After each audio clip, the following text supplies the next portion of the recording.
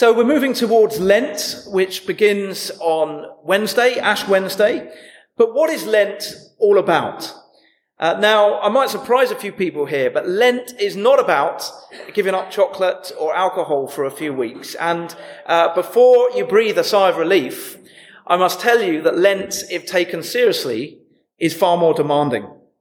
And this morning, we're going to delve into what Lent is all about. And in so doing, we're going to gain a better understanding of prayer and fasting. But first, a bit of background. So what is Lent? Well, Lent is a period of 40 days, 46 if you include Sundays, that take us all the way up to Easter Sunday. In essence, Lent is a period of preparation for Easter.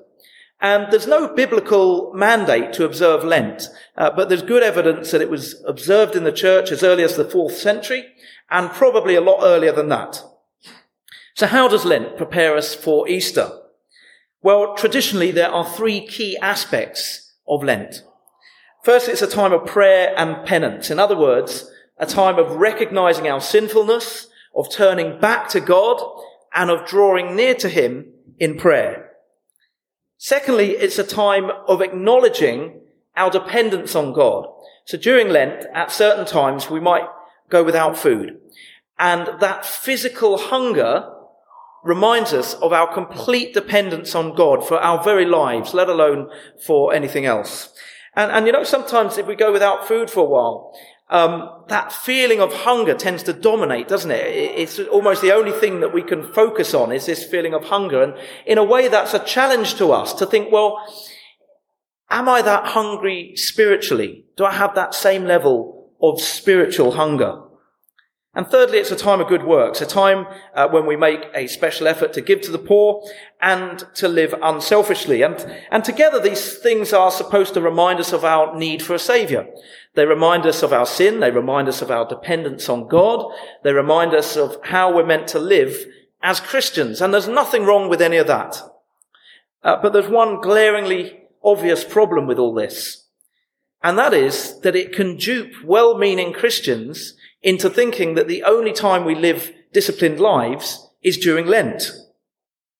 And the fact that for many Christians, Lenten discipline often doesn't involve much more than giving up chocolate, well, that can completely undermine what we mean when we're talking about Christian disciplines. There's no point in giving up chocolate if we're not praying regularly. Giving up chocolate might make us feel like we're doing something, but it won't improve our relationship with God.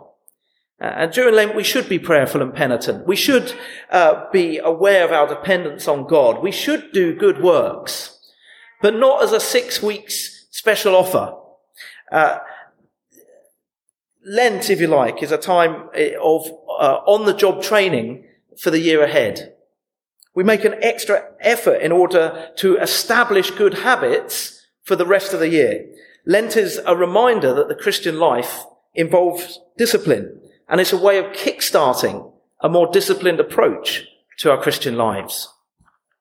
So we're going to look at the disciplines of prayer and fasting, disciplines that move us closer to Jesus, disciplines that help us to understand and embrace the wonderful truth of Easter. And actually, I'd also want to lump Bible reading together with prayer and fasting. But I think most Christians, for most Christians, prayer and fasting go hand in hand. So we're going to take that as a given. And when it comes to prayer and fasting, we're going to look at 3 things: our motives, our expectations, and our experience. Motives, expectations, and experience. So firstly, our motives. When Jesus speaks about prayer, he says, "And when you pray, do not be like the hypocrites, for they love to pray standing in the synagogues and on the street corners to be seen by others."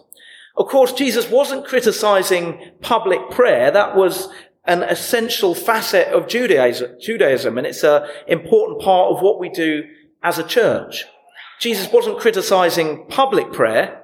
He was criticizing showy prayer. The hypocrites, most likely the Pharisees, were not praying because they were desperately seeking God. They were praying so that people would commend them for being so pious and holy. Actually, their prayer and fasting was deeply narcissistic. It was self-centered. And then fasting. I love what Jesus says about fasting. He said, when you fast, do not look somber as the hypocrites do, for they disfigure their faces to show that they are fasting. How do you disfigure your face to show that you're fasting? I'm not even sure how you do that. They must have looked so miserable, this bunch. But it's the same thing again. These hypocrites, they just want to get noticed. The driving force behind their elaborate prayers was the desire to be respected and well thought of. And that's a trap that all of us can fall into. In our culture, we tend to care too much about what other people think. And often that can affect the way that we live our lives. You know, we end up espousing opinions based not on our convictions, but on what we think other people want to hear. We engineer our Facebook feed to make it look as if we're living the life of Riley. And then we keep checking our posts to see who's liked them. Or we strive to get more stuff, expensive clothes, a big house, a plush car. Not that we can really afford them, but we want to look successful. And the worst kind of phony self-projection is the religious kind. And in recent history, people who project a religious image but actually have no love for God. And in recent history, we've seen the most horrendous examples of that. So-called Christians, priests, going through all the religious motions whilst perpetrating the most sickening acts of abuse. That's an extreme example. That is religious hypocrisy at its worst. But at the other end of the scale, it might be someone sat in the office and there's some chocolates going around and they say, "Oh, I'd love to, but I can't. I'm giving them up for Lent." That might seem fairly harmless, but if that person isn't actually seeking God, then it's just another form of religious hypocrisy. Often people will go for the outward religious trappings, but have no real interest in knowing God. Much better to use Lent to do business with God. Lent is a time to pursue God wholeheartedly. We fast and we pray, and we can do that without anyone knowing that we're doing it. We don't have to make a big song and a dance about it.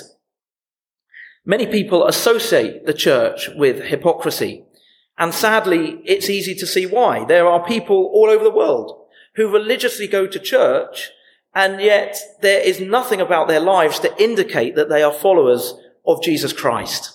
Now, I'm not saying that we need to be perfect, but surely a relationship with God through Jesus should change us. Surely it should change us. I mean, even our relationship with other human beings, if we have a long-term intimate relationship with another person, that changes us. How much more so our relationship with God? How can it not change us? And I've often heard people say, Christians, bunch of hypocrites. And I want to say to those people, you don't like hypocrisy. Good. Neither did Jesus. You don't like dead religion. Great. Jesus couldn't stand dead religion. And that thread runs right through the Bible. In our Old Testament reading from Isaiah, we heard how the Israelites fasted, but their general conduct was appalling. They were fasting and expecting God to hear their prayers, but their society was characterized by injustice and exploitation and oppression. They were willing to put the outward religious trappings on display, but they weren't willing to address their attitude of heart. They weren't willing to address their self-centeredness. And I think all of us at times can be like that. So as we head into Lent, let's examine our motivation. Let's examine our commitment to faithful discipleship. And let's engage with the disciplines of prayer and fasting that we might enter into a life-changing, character-transforming relationship with God.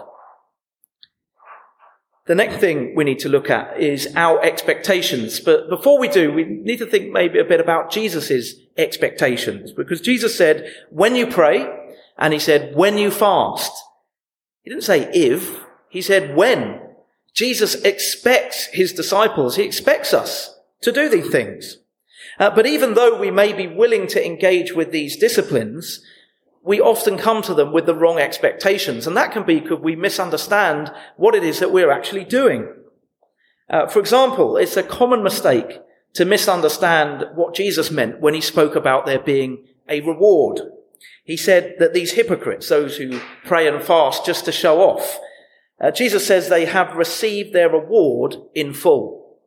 So if people are looking at them and saying, oh, look how wonderful they are, look how holy and religious and pious they are. If people are saying that, well, they can lap it up because that's the only reward that they're going to get. And it's a false reward. It's hollow. It's empty. It's meaningless. It won't last. I mean, what's the point in having the approval of other human beings if God can see that inside we're corrupt and we don't love him? What would be the point in that? But also Jesus makes it very clear that those who pray and fast for no other reason than to draw close to God, well, they will be rewarded. But I think often this reward is what gets misunderstood. If we're not careful, we can turn prayer and fasting into a kind of transaction. I've done my duty, so God owes me.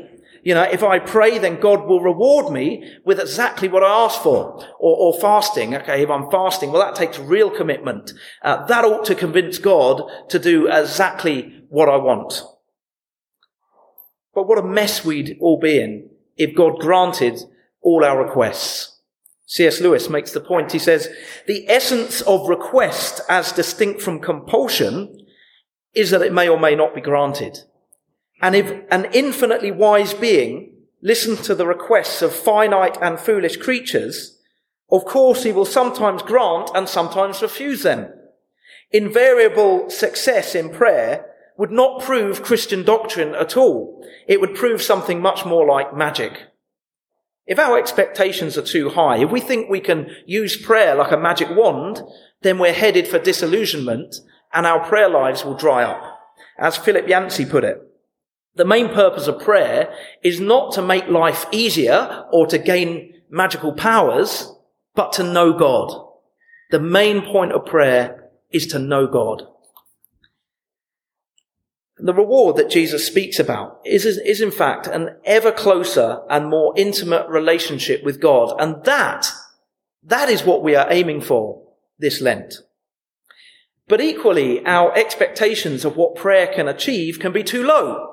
If we don't believe that prayer makes a difference to our relationship with God and to the world around us, then prayer will not be very high up on our priority list, and we'll find reasons not to do it.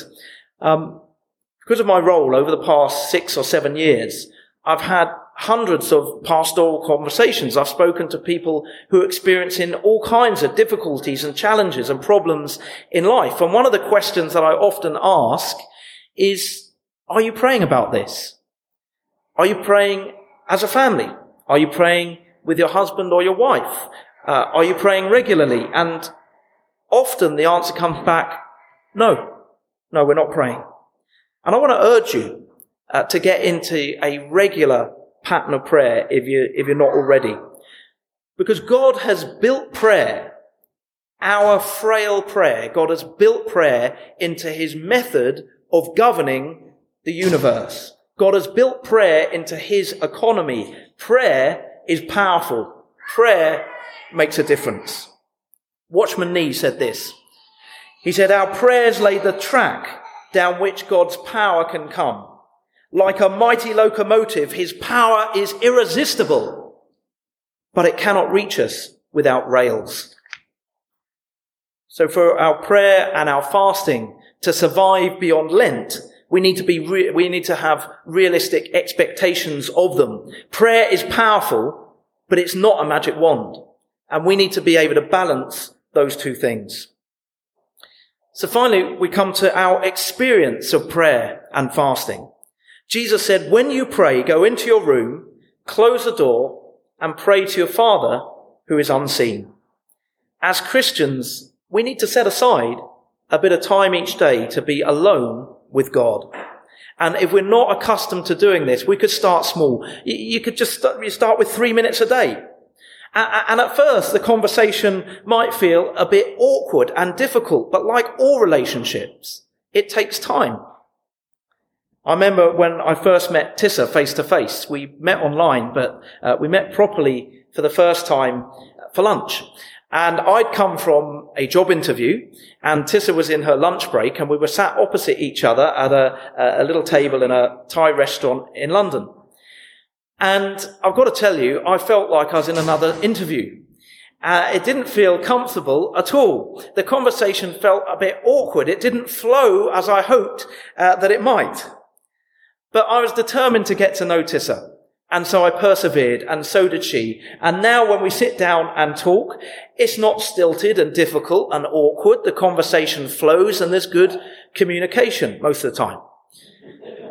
Because we've taken the time to get to know one another. And so it is with our prayer life. It takes time to get to know God, but we can build that up gradually. But if we're not going to have much of a relationship with God if we're not taking our prayer life seriously. As Martin Luther put it, to be a Christian without prayer is no more possible than to be alive without breathing.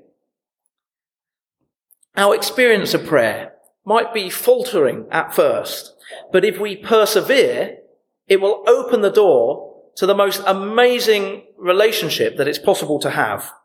And actually, during the notices, I'll talk about something we're doing on Ash Wednesday, a session on how and why do we pray, but more on that later. So what about fasting? Well, the first thing to say about fasting is it's not for everyone. If you have a medical condition like diabetes or an eating disorder, then fasting is not the right thing to be doing. The next thing to say about fasting is it is always accompanied by prayer. There is no point in us fasting if we're not praying. Fasting without prayer is Weight Watchers. That's something very different. And the reason that we fast is that it strengthens self-discipline. It lessens our hold on material things, or more to the point, it lessens the grip that material things have over us. And it shows God that we mean business. We're not trying to twist God's arm, but we fast as a mark of our sincerity and commitment. And there are no set rules about fasting.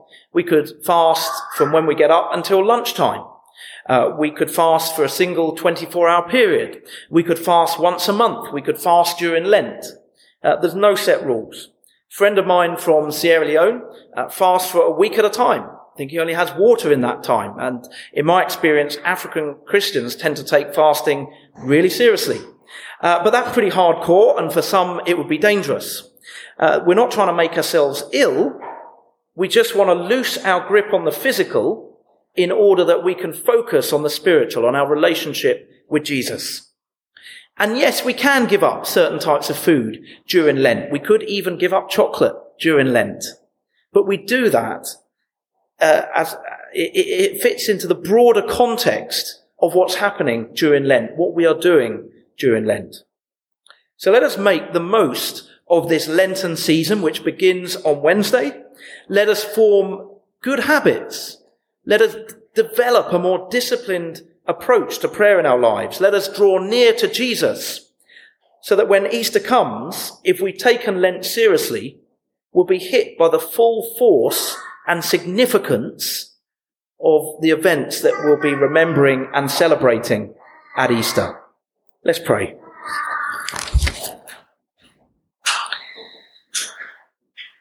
Heavenly Father, we turn our eyes to you as we move into this season of Lent. And we pray, Father, that we will, as a church, will practice a good Lent. Not a showy Lent, not a Lent where we try and compete as to how much we're praying or fasting or what we're doing, but a time of drawing near to you, a time of setting aside some prayer and developing good habits that will take us on through the year and on through life. We pray, Father, that we will take this seriously, that we will take our relationship with you seriously. Father, help us to kickstart our our prayer lives, and our relationship with you this Lent. And we ask this in Jesus' name. Amen.